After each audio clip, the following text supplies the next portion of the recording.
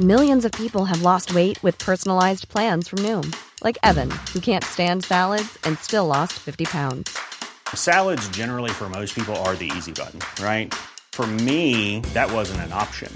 I never really was a salad guy. That's just not who I am. But Noom worked for me.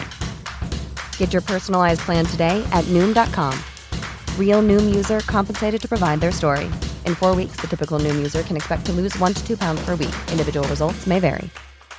I'm Sandra, and I'm just the professional your small business was looking for. But you didn't hire me because you didn't use LinkedIn Jobs. LinkedIn has professionals you can't find anywhere else, including those who aren't actively looking for a new job, but might be open to the perfect role, like me. In a given month, over 70% of LinkedIn users don't visit other leading job sites. So if you're not looking on LinkedIn, you'll miss out on great candidates like Sandra. Start hiring professionals like a professional. Post your free job on linkedin.com/people today. Everyone knows therapy is great for solving problems, but getting therapy has its own problems too, like finding the right therapist, fitting into their schedule, and of course, the cost. Well, BetterHelp can solve those problems. It's totally online and built around your schedule. It's surprisingly affordable too. Connect with a credentialed therapist by phone, video, or online chat, all from the comfort of your home. Visit BetterHelp.com to learn more and save 10% on your first month. That's BetterHelp, H-E-L-P.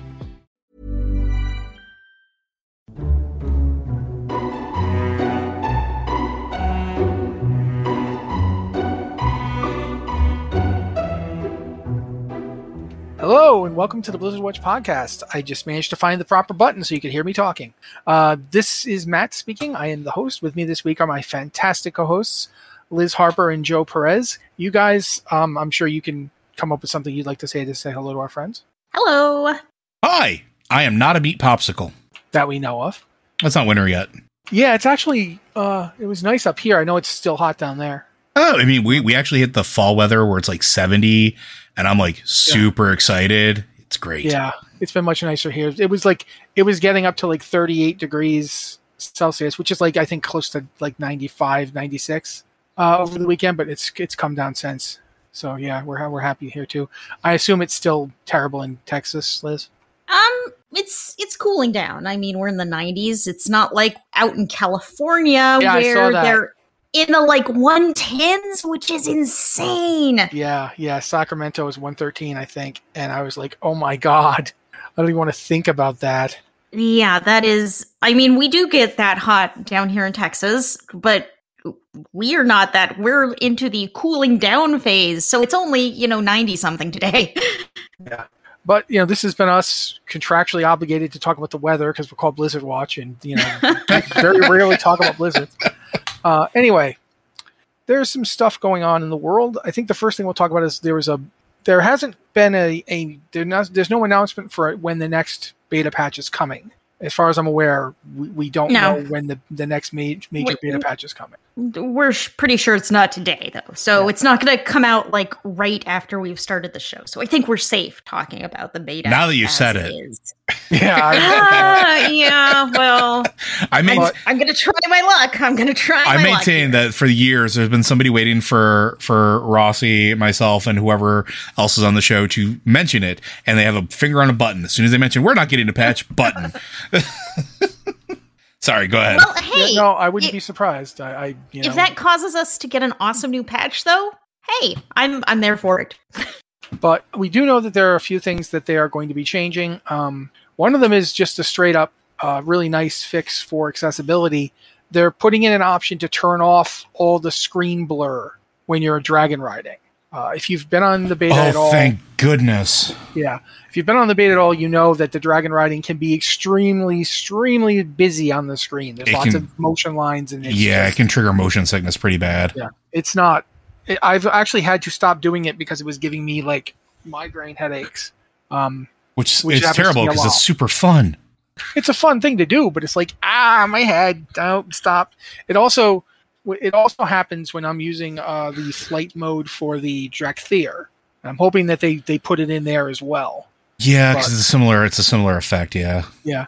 Right now, I know that they are going to be putting in a change to make that accessibility option. You can just turn that off, which is kudos, aces. One of the things I've loved about the Dragonflight alpha/beta, has been its focus on accessibility and bringing all the accessibility options together, so you can actually know where they are. So, that's a good change there. They're also going to be clarifying the tooltips for the dragons that you use in dragon riding, so that they accurately reflect the amount, the actual speed that the mount goes. Rather than right now, I forget if they are like too low or too high right now, but the tooltips are off. They don't give accurate information. And finally, they're buffing, what's it called? Like Surge? Storm Surge? You linked this to us earlier. Yeah, I linked it to you. I read it myself, and I can never remember. Yeah. But they're buffing the major speed boost for the dragon flying by Surge forward. So Surge forward. When you want to do a zoomy and you press the zoomy button. Accepted. Yeah. It's word replacement. Zoomies. That's its name forever. If you happen to listen to the pre-show, we were just talking about names that replace the real names, and then you never learn the real names. Yes. So, but the Zoomies is getting a 20% buff. My cat can attest to this. His Zoomies have been 20% buffed. Yeah. So I think, it's generally speaking, nice little changes, but, nothing major. I think we have all the classes now. They put in Demon Hunters, didn't they? Yeah. I think so, yeah. Yeah. So all the classes are in. They've been making adjustments. I think they just did the Paladins battle res is there now, right? I think we have a question about that, so I don't feel too bad bringing it up now. Yes, I believe it was added in the last patch. I haven't really played around with it. I don't really care, frankly. It doesn't feel important to me. Here's the thing, though, as somebody who raided a lot in vanilla, I remember there was always one unfortunate paladin that they made go stand as far away from the group as possible. Or one druid, yeah. Yeah, so they wouldn't go into combat. And they almost always chose a paladin because the paladin could start rezzing, and if things went really bad and somebody came over, he could then DI one of the healers that he already rezzed. Yeah. So that was usually why we went with a paladin in my guild. I'm not saying that other guilds didn't use druids. But regardless, that's why it's kind of a nostalgic thing for me to see them giving a battle res to pallies, because the original battle resers were pallies in my guilds. But also, regardless, it's not a huge thing. Yeah. Well, I mean, it's a big thing for Mythic Plus viability, right? Like, or for 5-man content, because one of the things that gets that is a deciding factor for that content, if you're pugging, is, especially as a healer, and I have been painfully aware of it this expansion, is whether or not you have access to a battle res, because if the group has one in general, because you always want at least one, and that changes things rather drastically. So having that as an option you can pick, I think, is actually pretty good. I think. See, I feel like in my personal situation, it's like I am in a guild with so many druids. There are just so many druids that the likelihood of me ever being in a group without like 5 druids in it would be really, really low. I mean, I'm sure even if I ran Mythic Pluses all the time, I would probably be in a group with 5 druids. That's just how it would work out. I don't know how it would happen, but it would happen. You're right. We do have 5 druids that are regularly there. Jesus. I just went through the names in my head. Good Lord. Yeah, that for my vanilla guild, that was the case as well. Druids and warlocks. But it's always, I don't think I've been in a guild since throughout all the many years up till Shadowlands. I don't think I've been in a guild that didn't have at least 5 druids. Yeah, druids are everywhere. Anyway, I mean, it's generally good to spread abilities around, so it's not just one class that has this one thing. Yeah, and you can really go. Here's the thing. Here's why it should have been warriors. Because it would be hilarious if warriors had a battle res. That would just consist of them yelling at you. Yeah, I was going to say they just yell at you to wake up. Get up, you lazy gold brick! Like, I'm up. What? It could literally be like the Hulk at the end of Avengers. What? Oh, I was dead. Oh, man, you're loud. It just amuses me. It's just like I was always amused by the jokes about a healing spec for warriors, because it's like it would all just consist of various swear words. You see, also the blood goes back inside. It's fine. Get back in there, blood. While I'm escaping from his wound. Get in that body. Okay. I mean, it worked for Deathwing. Yeah, didn't he actually have to nail himself closed? Well, I mean, I was talking about the encounter where we fought his blood by yelling at it. Yeah, but it didn't go back into him. Although I did love that fight. If you never saw that fight, guys, man, that fight. For a Prot Warrior using Cataclysm talents, that fight was a dream. It was a dream of just running, heroic leaping, thunderclapping, and spreading bleeds everywhere, and then there's always going to be a priest on that thing who would then, life grip you away when you were out of abilities to get away from them. It was one time the best time though was when we had a Death Knight who would do that big grip thing they did. Gorfine's Grasp, I think. Mm-hmm. Did they have that in Cataclysm, or am I hallucinating? I think they did. They did. I just remember it being a lot of fun. Anyway. So that's right now. I don't think there's anything else major to talk about with the Dragonflight beta, other than it is a beta. We should mention, because someone else mentioned it, we should mention that you can actually copy your live characters to the beta now. Yes. Which is pretty cool, because then you get to actually see it on your character. I literally just moved mine over. Yeah. I was able to log in for 5 minutes. I was like, ooh, button, push. Yeah. So that if it's really pretty simple, it's just a button right there that asks you if you want to import your character. You pick the server, and then you pick the character, and you're done. It's not very complicated. So if you're on the beta now, or you get on in the future, it won't be very hard to do. But that's about it. I don't really think of anything else really new from the last week on Dragonflight beta. No, just continued class tunings, which we're probably going to see pick up pace now that we're moving into September. September, yeah. So because we don't got a whole lot of time left. Yeah, but this reminds me of something that Liz mentioned in an email, because I always forget something, and even when I try hard not to forget something, I'm like, I will not forget Hearthstone. I will not. I'll put in this story that's only tangentially new, and then Liz is like, but you forgot this about Wrath, and I'm like, I can't remember things. But regardless, this is a good thing to point out. Right now, we're in the pre-patch for Wrath of the Lich King Classic. If you've got a character on Classic servers, if they're on the BC servers, those servers have now converted to the pre-patch for Wrath of the Lich King.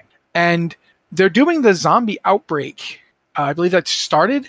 Yeah, started today. But from what you mentioned, Liz, actually, you want to tell people? Because you sent the email, so you can tell people this.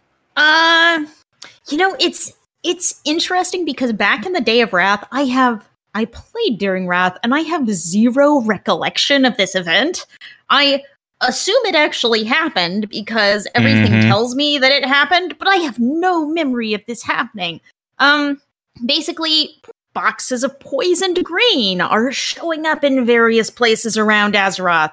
And if you get too close to them, I don't know if you have to click them or something, you will become infected and you will become a zombie.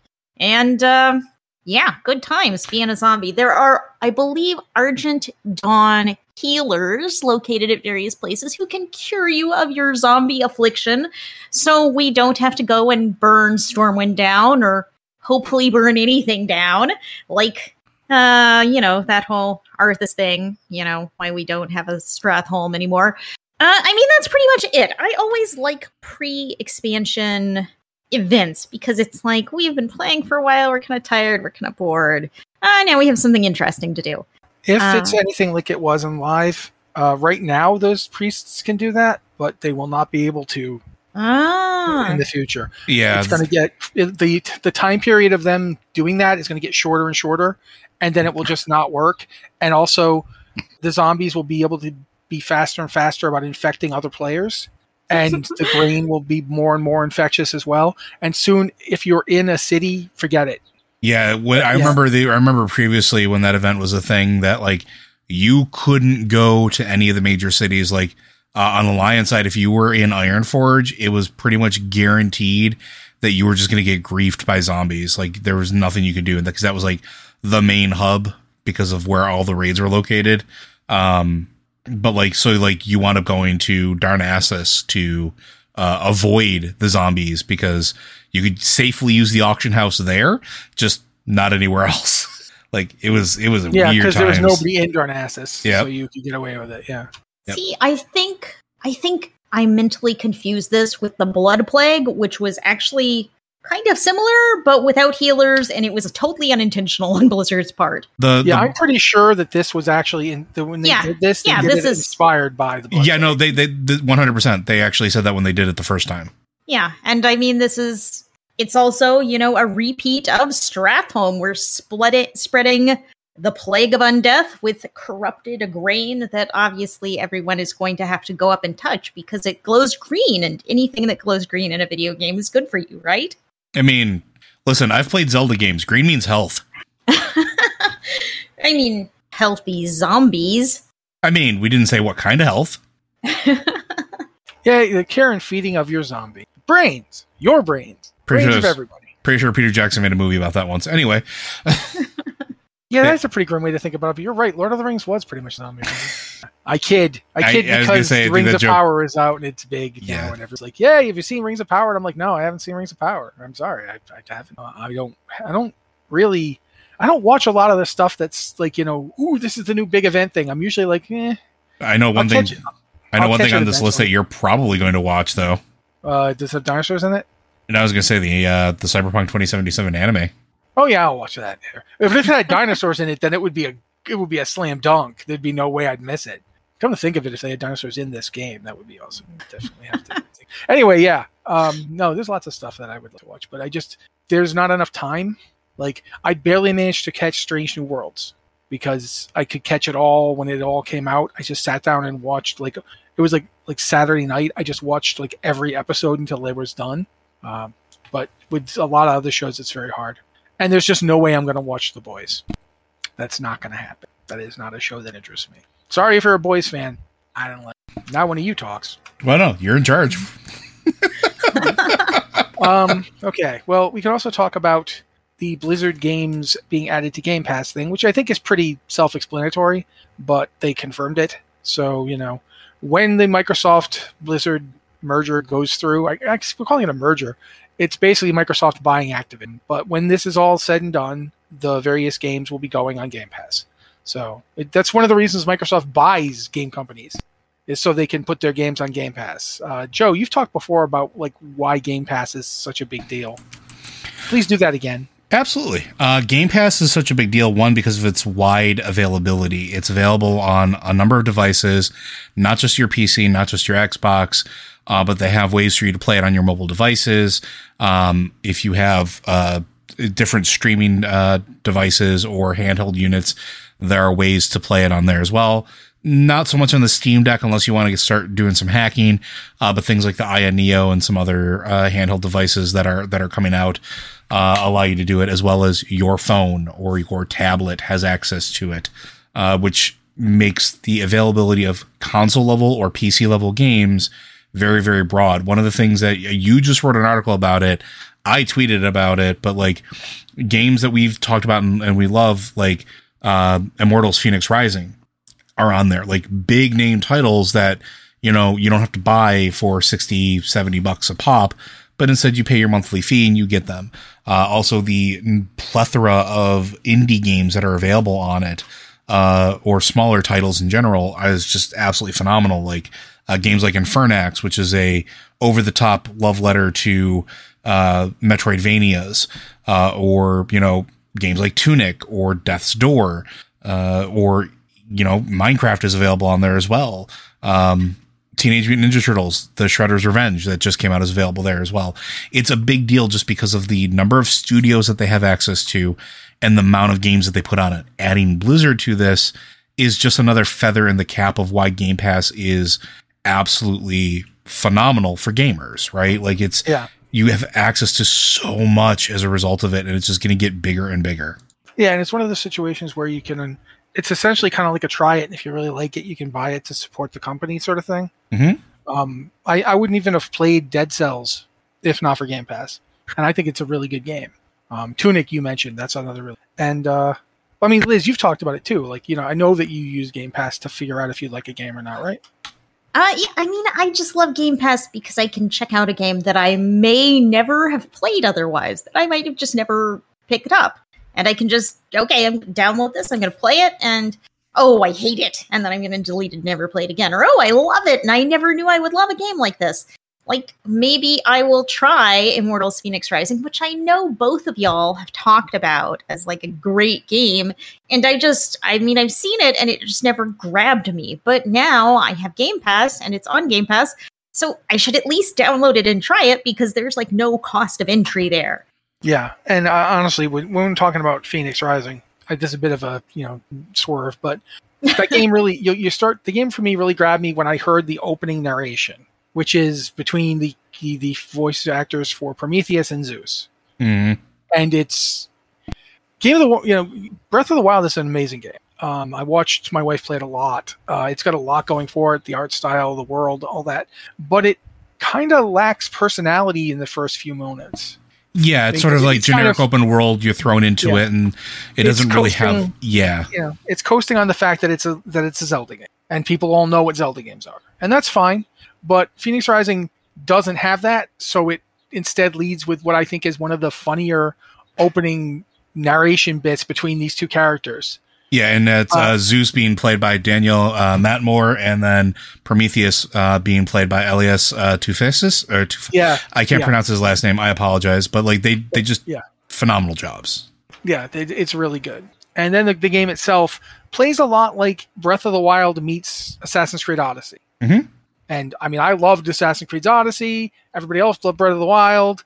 I liked it because it plays like Breath of the Wild without the weapon breaking, which drives me crazy. I hate the weapon breaking. So if you don't like the weapon breaking, but you liked everything else about Breath of the Wild, give this game a shot. But all I have to say now to bring it back to the Blizzard and Game Pass and Activision and that whole stuff, you can now try games that you might not have tried before that you might have had to pay for. Now, Blizzard has made a lot of games that they've had available free to play, but it also means like you actually wrote about this, I believe, where the possibility of Diablo 4 becoming a day one title, because that's the other thing that Game Pass does, right? Like, absolutely, they do that. Yep. These huge games, these huge AAA titles become day one available on Game Pass. And it's a good deal for the company because they get a game with that kind of marquee. It's a good deal for the people who make the game because people, I'm sure you know this, but making games is expensive. Mm-hmm. Oh, yeah. Game Pass. Basically, Microsoft comes and goes, I have this thing of money. It's called Glogthor, the Money Mountain. I'd like to pour it on you, just to dump this money on you, so that you will then allow me to put your game on my Game Pass day one.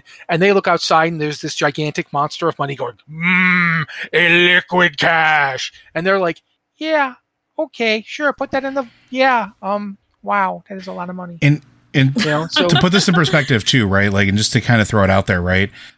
January of this year, there was over 25 million subscribers to Game Pass, paying $16 US equivalent a month. That's gone up since then. They haven't released numbers lately because they only do it like in the January cycles. Right? Yeah. No, they don't even do quarters. They do it annually. Okay. So we won't find out what the numbers were until January of 2023, but that's not an insignificant number of people. No, you multiply 25 million times 16, and now it's at least $300 million annually, so yeah. And that was almost, it's not just the money aspect of it. It's also the fact that you have eyeballs going to your service. That right there, that's the big thing, right? Because Liz talks about games that she would never try, like otherwise, right? But having access to it, having it in your face when you open up that application to play another game or to see what's new this month, that's huge. Because how many people would try that little indie game that would not even have known it would exist, or the fact that it helps take care of some of the marketing costs? Because that's the other thing. Like, making games, is, to your point, is very expensive. Marketing them is also incredibly expensive.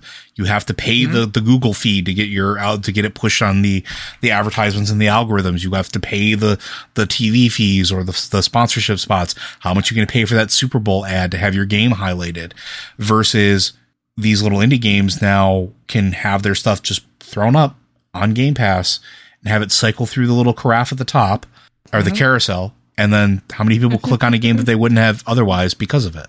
Well, it's like you mentioned, like games like, Tunic. Mm-hmm. Tunic is not a game you would have heard of without something like Game Pass. Or no offense to it, but it's a small game. And a lot of people wrote it off as just a Zelda clone, and it's so much more. Oh, it's not even remotely like Zelda. Unless you're talking about original Zelda, that's what it kind of has an inspiration from that, but it doesn't feel like it. It is very distinctive. I mean, the very fact that this game does not translate its menus. Mm-hmm. The menus are in a strange glyph language that you only learn as you learn stuff in the game. It is very interesting. But yeah, I think that having Game Pass, Blizzard being on Game Pass is only going to be good for both of those things. And I think at this point, Game Pass is pretty good for gamers. I think even the PlayStation one, it's getting better. But it's good for PlayStation owners to have anything even remotely like it. Agreed. And I think Sony has been realizing we have a good backlog here. Say what you want about the relative merits of each console, but Sony has 5 PlayStations worth of backlog that they could bring in, and that they are slowly bringing in. Plus all the games that they made for other systems before they had a PlayStation that they still have access to, or have the rights to, that they could then convert. Remember the Bouncer? Uh-huh.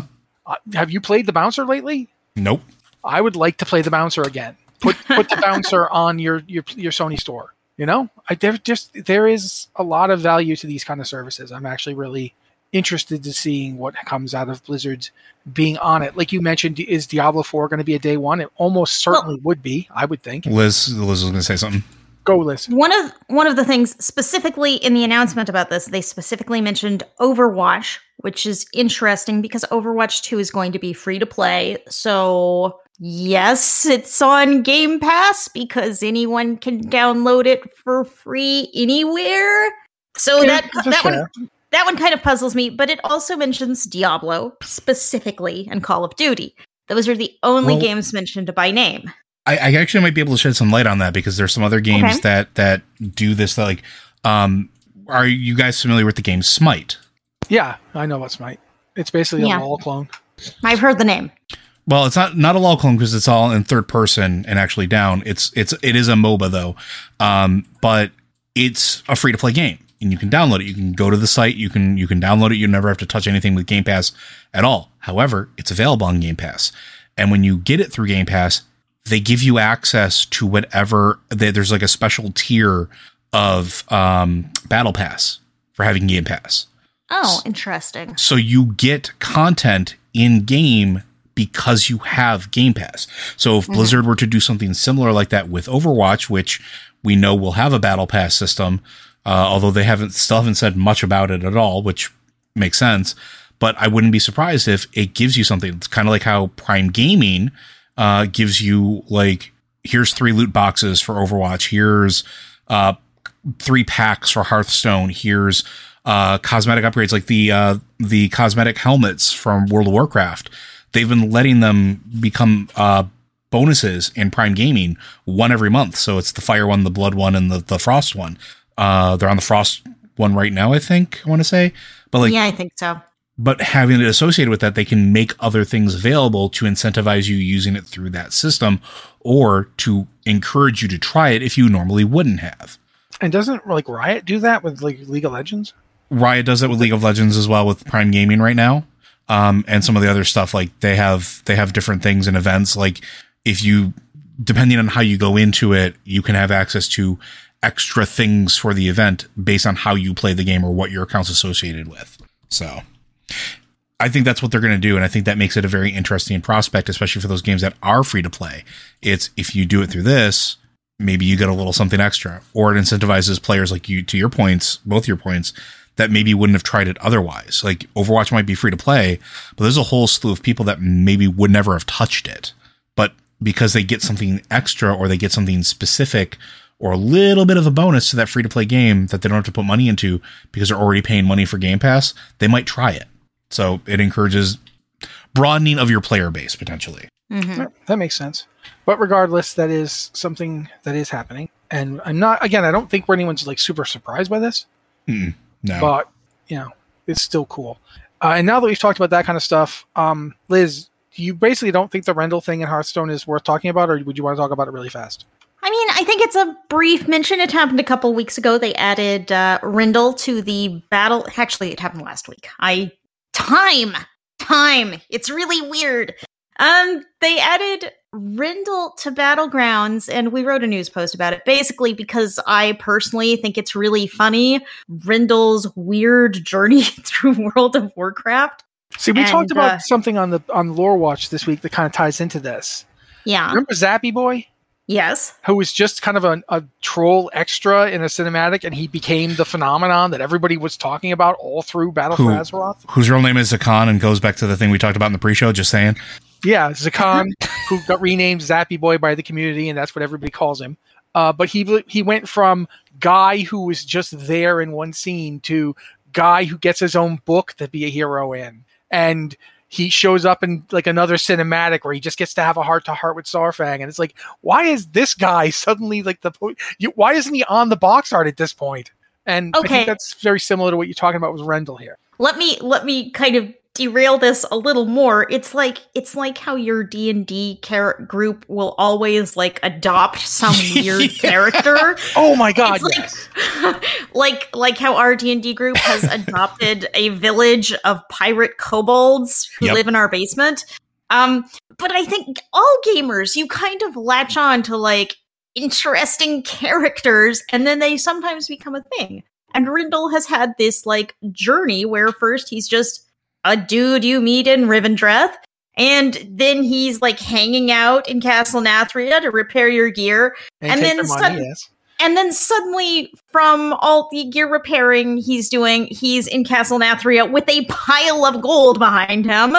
And then he appears in Korthia wearing the ruby sunglasses, which are like one of the most expensive cosmetics, hard to get cosmetics items in the game. And it's just funny to see him make this transition. Now you've changed, Rendell. You let it go. Now he's in Hearthstone, shown with his ruby sunglasses and his pile of gold on a card in Battlegrounds. And what he does at the end of his turn is he steals the highest cost minion out of the tavern and puts it in your hand. So, you're continuing this journey with Rendell having, high class taste. And it amuses the heck out of me. It's not exactly like breaking news or anything. I think it's funny. Yeah, I kind of agree. I agree because it's the kind of thing that makes World of Warcraft what it is. Like, to a certain degree, think about everyone's reaction to Mr. Bigglesworth all those years ago. Or, the in-jokes that grow out of things. Like, do you remember that? This is one I know Liz was here for. Joe wasn't playing with us, but I mentioned it, I think, on the other podcast. Remember Corfax chasing us around? And he wouldn't stop, and he just kept, like, when we'd get up after he killed us, he'd run right back out to kill us again, even though he was all the way back over there. The second one of us came up, he'd just be charging. I think in order for everyone else to get up, I had to get on a horse and ride away from him to keep him chasing after me so everybody else could res. And that's how Saurfang even became anything.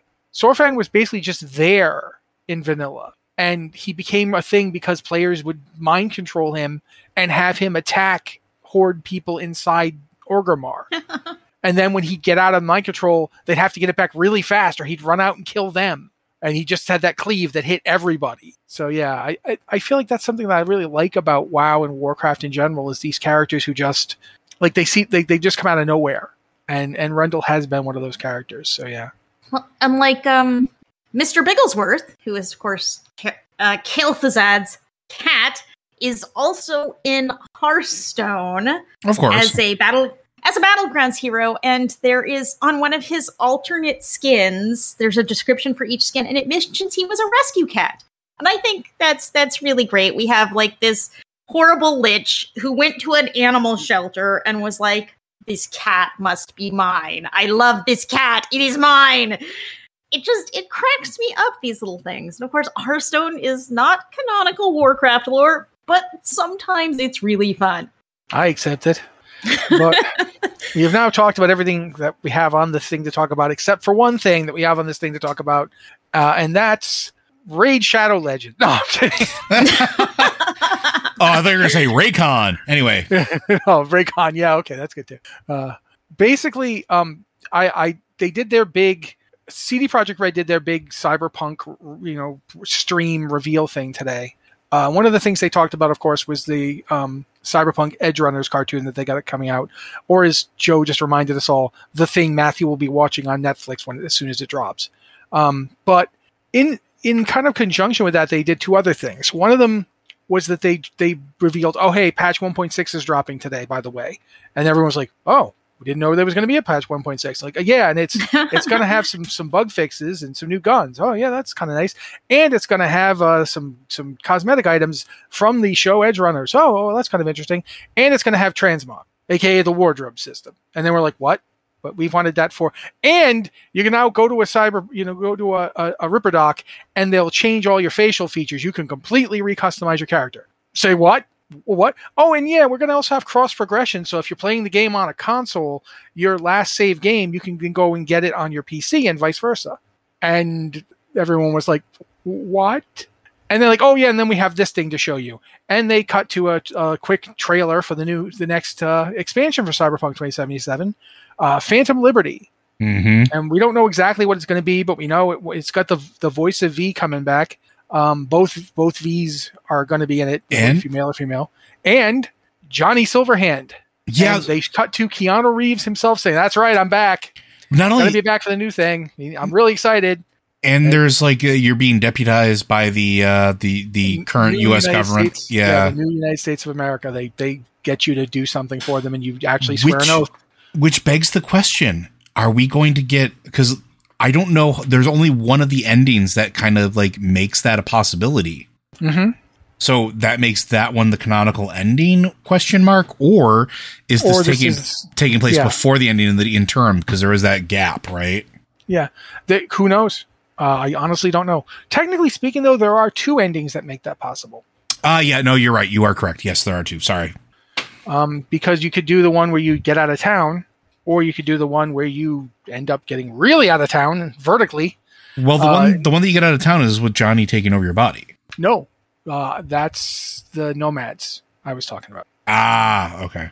If you do the Nomad one, V leaves town. If you do Johnny one, Johnny in V leaves town. Mm-hmm. And if you do the I'm the King of Night City's underground, you go to space. Well, there's also the other ones where you go to space in the corporate biosuite, right? There's that one too. So, and of course, there's the one ending where you just kind of don't live. But that one we won't talk about. But regardless, this could be, if it's after, it could set the endings as canonical. It could say, okay, it has to at least be an ending where V is still around and still, in control of their own body. Or it could be taking place before that ending, and it's just an expanded content chapter. Like, pretty similar to how, as one example, Skyrim or Fallout. Or BioShock. Fallout 4. Yeah, or BioShock. Various games have done expansions like that where the events are all they're all during the period of the main story of the game. Fallout 4 in particular did a lot of that. New Vegas, actually. New Vegas, I think all of their stuff was during the main game. Yep. So it certainly is one way they could do this. I'm referencing Bethesda games because I cannot get this feeling in my head like Cyberpunk 2077 is just the best Bethesda game Bethesda didn't make. It feels so much like Skyrim sometimes. It's like, yeah, okay. Or it's definitely got the glitches from Fallout. So yeah. But regardless, I mean, we've been waiting to hear about an expansion for this game for a while. Because it came out in 2020. December of 2020 is when this game came out. The game didn't get fixed to the point where it was really running well until more than a year later. Like, I think it's patch 1.4 and 1.5 are the ones that really made Cyberpunk what I'd call a legitimately good game. And I do think it is one now. I'm very fond of, but I was fond of it from the moment I started playing it. Same. Because it did have a lot going for it. But there was a lot of glitches, a lot of bugs, a lot of problems. But with this patch, bringing in stuff that the only thing that they haven't given players that they've been saying up and down that they want is there's no new game plus yet. And I don't know if there's going to be one, quite frankly. I don't know that it needs one. Yeah, that's fair. Because it doesn't have a limitless thing. Like, you get to level 50 and you're done. It's not like Assassin's Creed Odyssey where there was like this top level was level 99 and then there was like a Paragon-esque system that just kept giving you points indefinitely. You get to level 50, you are done leveling your character. But Night City is so big that I don't think it really matters. If anything, I would say the reason that the Cyberpunk has many launch problems as it did is because it is hard to realize just how ambitious this game was. Yeah. Because Night City is just so huge. Night City is one of the biggest game worlds I've ever been in. Just in sheer terms of content for it. that has nothing to do with the story, it's just their content, there's so much of it. And so much of it is there's stuff that you will not find out about unless you just happen to go exploring and then you find it. I'm still finding like items and quest areas and stuff. And I've been playing this game since December of 2020. And there's still things I'm finding. So yeah. I think it's cool that they're getting the patch. I think it's cool that they're getting the expansion, although we don't know much about the expansion. I'm glad that, they got everybody to come back and do it. I am curious about what's going to happen once this expansion drops. Because CD Projekt Red basically, they've put themselves in a position where the next game they launch has to have a flawless launch. Like, I don't see how they cannot afford to do what BioWare did. They cannot afford to put out a game that is not as successful as they want, like Mass Effect Andromeda, and then put out a game that is utterly unsuccessful, like Anthem. Anthem was just not a good move. Although it did make money, but it didn't do what they wanted it to do in terms of recurring sales, which is why it's not currently being supported in any way. It wasn't like a blockbuster success that they wanted it to be. Yeah, and that's... People forget that when Dragon Age Inquisition was coming out, until it came out, people were thinking Dragon Age was going to be the game that sunk BioWare. Because it was the development process on it was so fraught with peril. And everybody had been waiting for it for so long, and they're like, can this game possibly live up to it? And they did, and some people have even said that it's probably the worst thing that ever happened to BioWare is that Dragon Age Inquisition was successful. Because then the Andromeda, they were basically forced to let somebody else make Andromeda, and those people made Andromeda based off of Dragon Age Inquisition. And if you've played Andromeda, that's a fair statement. Like, it feels a lot like Dragon Age Inquisition. But yeah, I think that generally speaking, it's going to be interesting to see what happens with CD Projekt Red next. They know they're working on both a new Witcher game and supposedly a new Cyberpunk. I don't know. Either you guys have anything else on that one before we move on? Like, Joe, I know you played a lot of it, so... Sorry, Liz was talking. I'm glad Cyberpunk did well enough to get a sequel. I have not really dug into the game, but I like those sci-fi worlds like it, and I need to sit down and really play through it. Like Andromeda. I liked Andromeda. It wasn't as awesome, in my opinion, as previous Mass Effect games, but it did so poorly that we never got a sequel or a DLC. They didn't even release the DLC. Yeah, we didn't get anything to finish the story, which was really sad. So I'm glad that they're getting to continue expanding the world of Cyberpunk. Mm-hmm. Yeah, Joe's the reason I even got into it. Man, I traded games for a while. It's exciting to see more content coming out for it. It's exciting to see that they didn't give up on it, which a lot of game studios would do, especially considering how rocky the launch was and how much they suffered. I mean, and I'm not trying to paint them as like martyrs or anything like that, because they definitely, a lot of that they did themselves. But it's nice to see it actually come to where it should be, I think. So more content, I'm here. And they gave me Rogue's haircut. They did. Yeah, I was right there. That's the original. That's the 2020 Rogue haircut that they now put on UV. There are like 50 hairstyles now. I haven't seen what the male hairstyles look like because I'm not playing male V. What are you, nuts? But yeah, no, I'm really happy with this patch and what they're doing. But that does take care of news for once. We've got about a little bit more than less than 20 minutes to go, so we actually can answer some questions. If you've got a question for the podcast, please send it to podcast@blizzardwatch.com with the subject line podcast or Blizzard Watch, so we know it's for this show. If you, however, don't want to use email and you'd rather use our Discord, we have 2 channels there you can hit up. If you're a patron, you can use the Patron Q and Podcast Questions channel. We look there first because you guys pay the bills, and that's really nice of you, because otherwise I would probably have to be writing stories about toilet repair, and I don't know anything about toilet repair, so they would be bad articles. No one. Or you can go to the Q and Podcast Questions channels, because we do understand not everybody can support my goal of not having to write about toilets.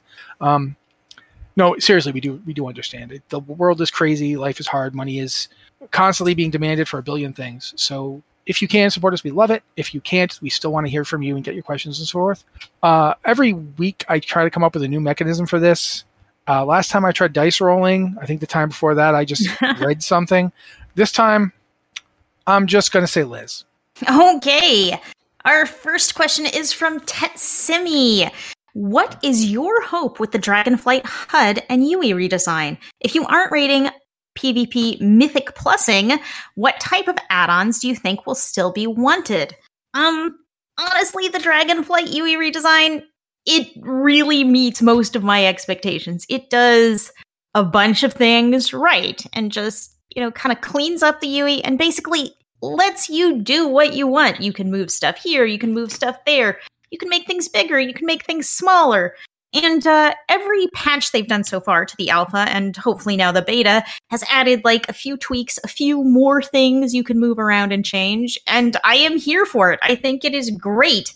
Add-ons, I'm not sure. I think if you aren't rating PvP Mythic Plussing, I think you may be able to just get by without add-ons, because most of the additional add-ons I can think of are really to support higher end play that you're likely to get into if you're doing rating and Mythic Plus. What do y'all think? I mean, auction type stuff is always going to be necessary.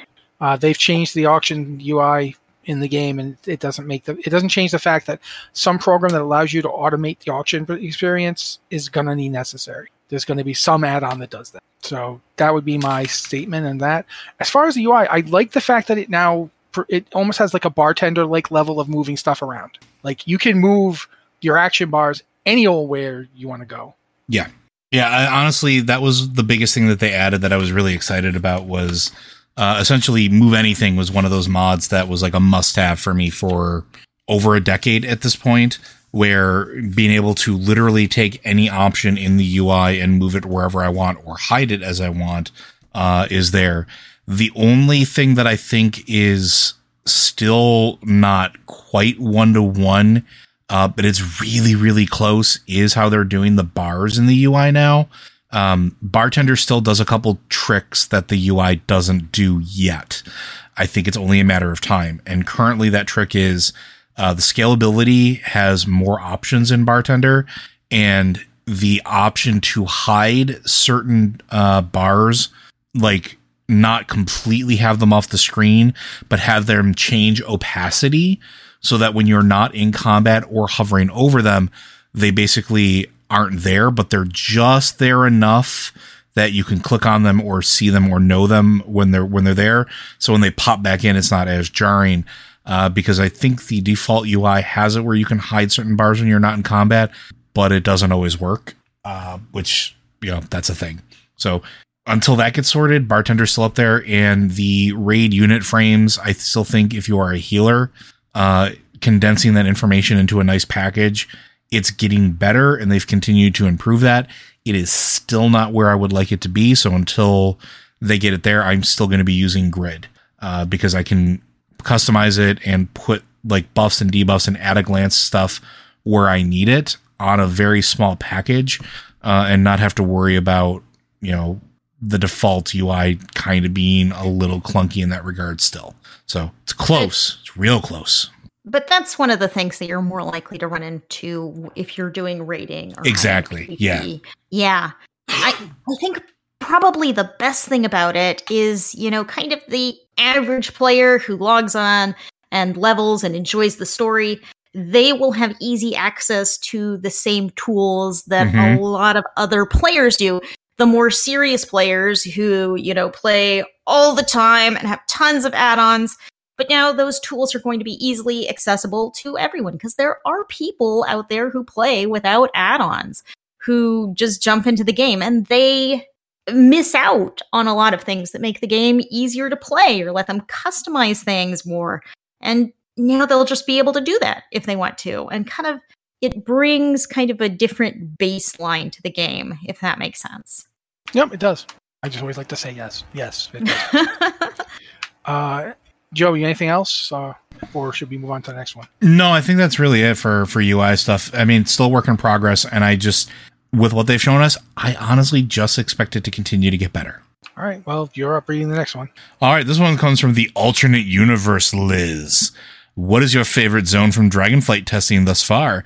And what are some non-spoiler highlights? Alternatively, tell me your thoughts on Pally getting a B-Res. I've already shared my thoughts on Pally getting a B-Res. Thumbs up for me. I think it's good to have tools and options. As far as my favorite zone so far from Dragonflight, honestly, it's the Drakthir starting zone. I think it has the most interesting lore nuggets right now. That's going to change. It's going to change, but as of right now, that's where it is. And there's some very interesting connotations for timeline and timing. So that's my pick. Off to you guys. Honestly, I really liked. You already mentioned the Drakthir starting zone. I feel like they're all pretty cool zones, but I like Thaldrassa's. I don't know how to pronounce it. Thaldrassa's, I don't know, but I liked just as a city goes. I really like it. I think it's a cool looking city, and the area around it is really pretty cool. It harkens back to both Borealis and Zuldazar, but in different ways, if that makes sense. It feels like a place that has elements of both inside of it, which is good because I think both had their charms. I definitely found it's easier to get around than Zuldazar was, but it's still it really feels like a dragon city. It feels like a city dragons would have lived in. I'm actually really impressed with it. So I think that's going to be mine for now. I like it as a hub area.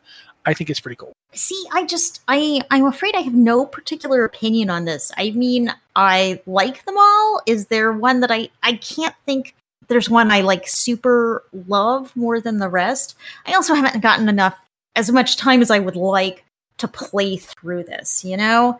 I would love to spend more time and go through everything, but man, it is hard to find time to do everything. One thing I particularly need to do is play through the Drakthir starting zone, because I was playing in the alpha before there was a Drakthir starting zone, and so you would just roll a Drakthir and it would throw you out into whatever zone. And I found Drakthir really confusing to play. And I was not very good at it. I made an attempt and I wasn't very good at it, and I have not gone back. I am told that the starting experience actually does a lot to kind of help introduce you to everything, which, you know, that was the advantage of the Death Knight starting experience. And the Demon Hunter starting experience was that they could introduce things one at a time. And not having done that, very confusing. So, I don't have an opinion here, but I definitely need to play through the Drakthir starting zone. I've only heard good things. Yeah. So, hopefully that answers your question. That means now we toss it over to Liz. More questions. It's been weeks since we've answered this many questions. I know. No. There's been so much going on. Okay, from Speed Lancer. Coming back to the game after a year, I am aware of the ability to convert in-game gear to tier pieces, and I am convinced I won't have much opportunity to use it before Dragonflight launches. My question, has there been any indication it will become unavailable after Dragonflight launch? I imagine it could be used to collect tier for transmog later on when we can overpower the content to some degree.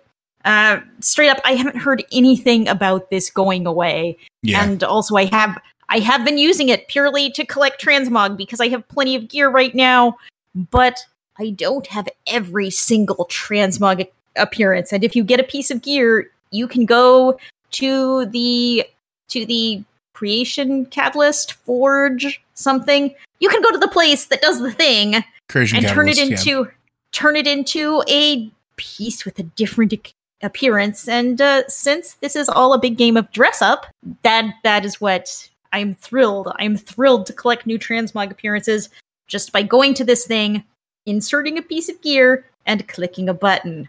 Also, I'm pretty sure the only change that they've made on the beta right now is that they've turned off your Covenant and so forth outside of Shadowlands. Yes. So your Covenant and your Soulbind and all that, that's been changed so it doesn't work on any other content. Like you can't go into like regular Azeroth and still use his ability. But otherwise, they haven't said anything about the Zereth Mortis stuff going away. The thing I want to point out, though, to Speed Lancer is it's worth working your way through it if you're coming back, if nothing more for the transmog, because you don't have to overpower the content to get stuff that you can turn into the tier pieces. Anything you purchase from any the Sandworn relics, pieces that drop from like specific in Zereth Mortis can be converted into those tier pieces based off of eye level and whatever you get the different colors. So it's worth doing and worth making your way through it. and then you don't have to wait for you to be able to overpower it. You can literally just do the content, make your way through it, and get your gear. It's really, really nice. Yeah, I don't think this is super, super terrible content to go through. Like you can do, as Joe said, the sandworm gear that you'll collect as you go through Zereth Mortis, and you could do LFR and turn that into gear. It's not that bad. It is not that bad to unlock and collect pretty good gear at this point. Also, I thought I heard that you could run normal level Karazhan and change it in the creation catalyst. Yes. And that's not something that's going to turn a piece of low level normal Karazhan gear into like top tier rating gear. It'll keep its item level, but you get the appearance. And as I've said, the appearance is all that really matters in the end, right? I mean, yeah, Agreed. It's the ultimate endgame. All right, I guess that means I'm up unless you have anything else to add. Mm-hmm. Okay. This one comes from Felinae. It's originally for the queue, but Matt stole it for this one. No, that was an accident. I meant to get the next one, not that. Oh, okay. Well, sorry, Felinae. It'll be answered in the queue. This one comes from a person. Question for the queue or the podcast or wherever it fits. Does the current Blizz beta invite system give those invited to the beta a leg up on being able to raid as an evoker in the first tier? Given the new wave that went out yesterday and the date when the pre-patch is rumored to happen, that nearly 2-month window would seemingly influence how much hands-on experience some people get with the class, which seems like it would give invitees an advantage in the first tier. Yes, no. So it kind of complicated because the thing with betas is not all content is available at all times. Raid testing generally is 1 or 2 bosses at a time, and your composition will be varied very, very large from like what it is on the beta versus live, as people aren't necessarily going to be playing their real characters or their main characters. You're going to have an overabundance of Drakthir because it's the new thing. I've already seen this in some group content where it's, 4 Venthyr and a warrior, or 4 Drakthir and a warrior. So like there is maybe a little truth to it that there might have a little bit of a leg up, but it's nothing that's going to matter in the long run. If anything, the people that are going to be diving that hard into it are contributing to things like class discords or websites like ours, where they're going to be, giving you as much of a lowdown as they can. And then when actual content releases, when you're actually going through it and leveling through it and then hitting that first tier organically, you're not going to be so far behind, or those players are not going to have so much of an advantage over you that it'll make much of an appreciable difference, in my opinion. And that is just my opinion. What do you both think? I mean, I agree with you. And the other thing is, on a beta, you are not necessarily playing with the final talent arrangement or the final balance level. Mm-hmm. So, and sometimes you can get a lot of changes from beta to live. So we saw that with Shadowlands. I think there's enough that can change between beta and live. It's like, okay, they're getting an early look. Yes. But, their experience could change. And as Joe was saying, class composition in groups in beta is really weird because you have so many Drakthir, so many people want to try the new hotness. So it's not representative of the final experience. And yeah, some of that knowledge is going to transfer, but not so much that you can't catch up, and probably catch up pretty quickly as you play through the live game with the final finished version of Drakthir. Mm-hmm. And I'd actually say you might be better off if you've never played in the beta, because you won't learn things that are later incorrect when they change. I know I really get into like muscle memory, and it's like I learn how things work, and then when something changes, I really have to like retrain myself. So I think you have advantages, and I think you have different advantages if you were playing in the beta and different advantages if you aren't playing in the beta. But I don't think it's going to be a huge unbalance. Yeah, I the second thing Liz said is something I was going to say as well. Just from my own experience doing betas, I'm going to use the Wrath of the Lich King beta as an example. When I was in that beta, I played a lot of Death Knight. Like I think I had 3 different Death Knights for every spec. So I'd have a character for every spec, and I could do without having to switch it around. And the demo, the starter experience really changed over the course of that beta. and the talents. And keep in mind that the talent tree at the time was the one we saw, the original talent tree just expanded out to Wrath levels, where like you could get 45 or so points in a tree. By the time that Wrath actually came out, I had no idea anymore what did what.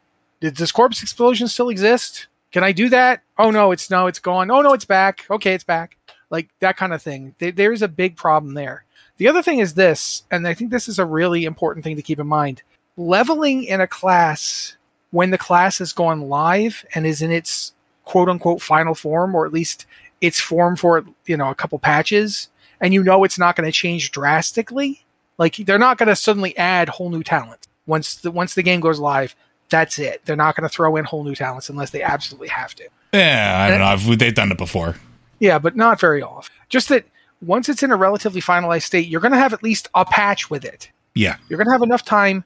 As you're leveling up, you will be learning how to play it. That's kind of one of the things about leveling up.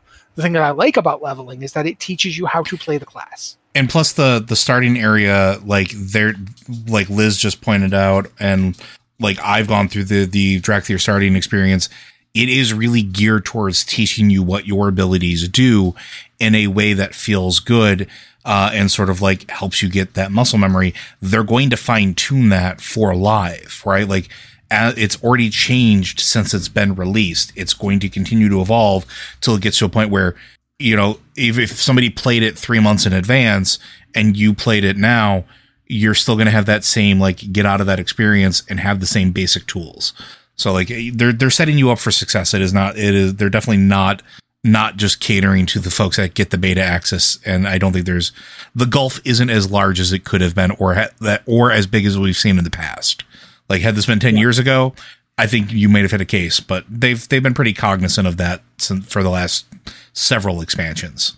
Yeah. And in general, I don't feel like the playing a Dracthyr on the beta / the alpha before and the beta now, it's like what Liz said about these are people who are going to end up writing about this and telling other people how to do it, and you get to get that experience without having to go through all the oh god, I messed this up, or oh no, this has changed now. So yeah, I don't think it's going to be that big. But do we have time for one more question, or are we done?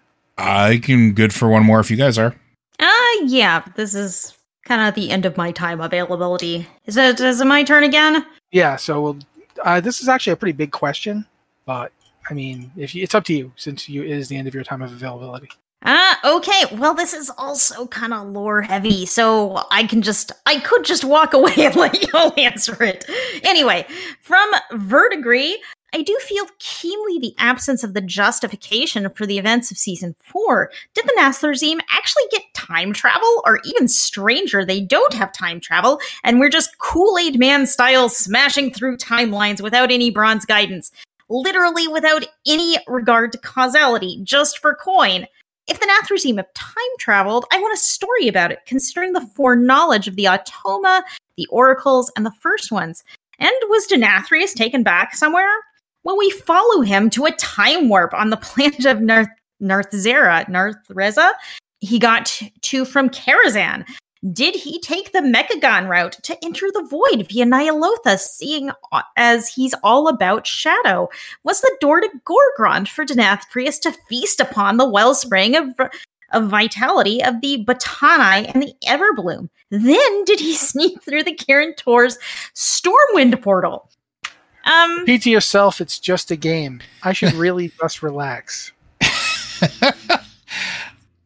I mean, this is like funny and interesting, but I really think Matt hit it on the head here. And this is a game, and we're going smashy. It's the end of expansion. Let's have fun smashing everything. Woohoo! Yeah, like they've been doing Mythic Plus that were from previous expansions for a bit now. We've done Time Walking for a bit now. Mm-hmm. Just go raid some Mythics, man. That's all.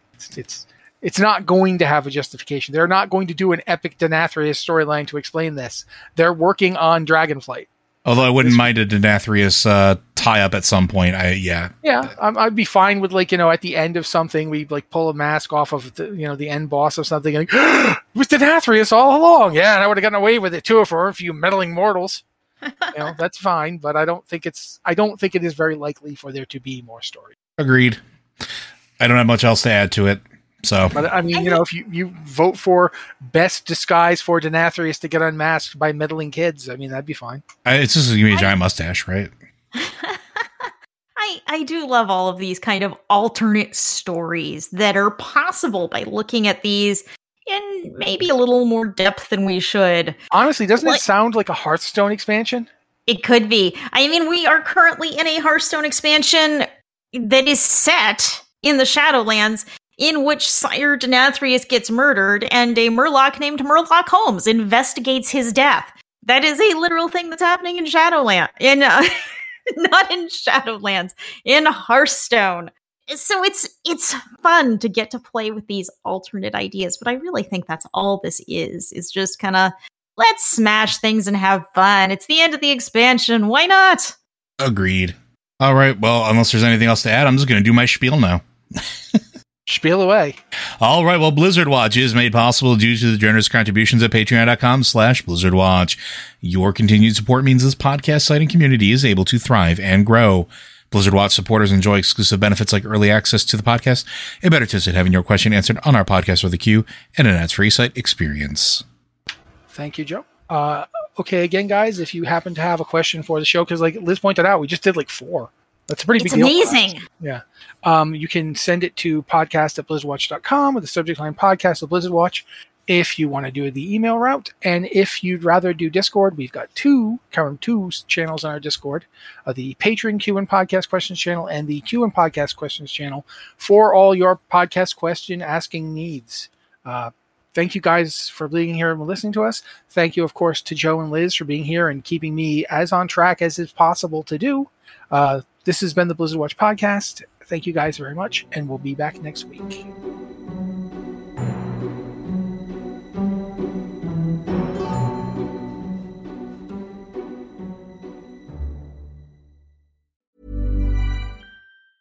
Mom deserves the best, and there's no better place to shop for Mother's Day than Whole Foods Market. They're your destination for unbeatable savings, from premium gifts to show-stopping flowers and irresistible desserts. Start by saving 33% with Prime on all body care and candles. Then get a 15-stem bunch of tulips for just $9.99 each with Prime. Round out Mom's menu with festive rosé, irresistible berry chantilly cake, and more special treats. Come celebrate Mother's Day at Whole Foods Market. Imagine the softest sheets you've ever felt. Now imagine them getting even softer over time. That's what you'll feel with Boll & Branch's organic cotton sheets. In a recent customer survey, 96% replied that Boll & Branch sheets get softer with every wash. Start getting your best night's sleep in these sheets that get softer and softer for years to come. Try their sheets with a 30-night guarantee. Plus, get 15% off your first order at bollandbranch.com. Code BUTTERY. Exclusions apply. See site for details.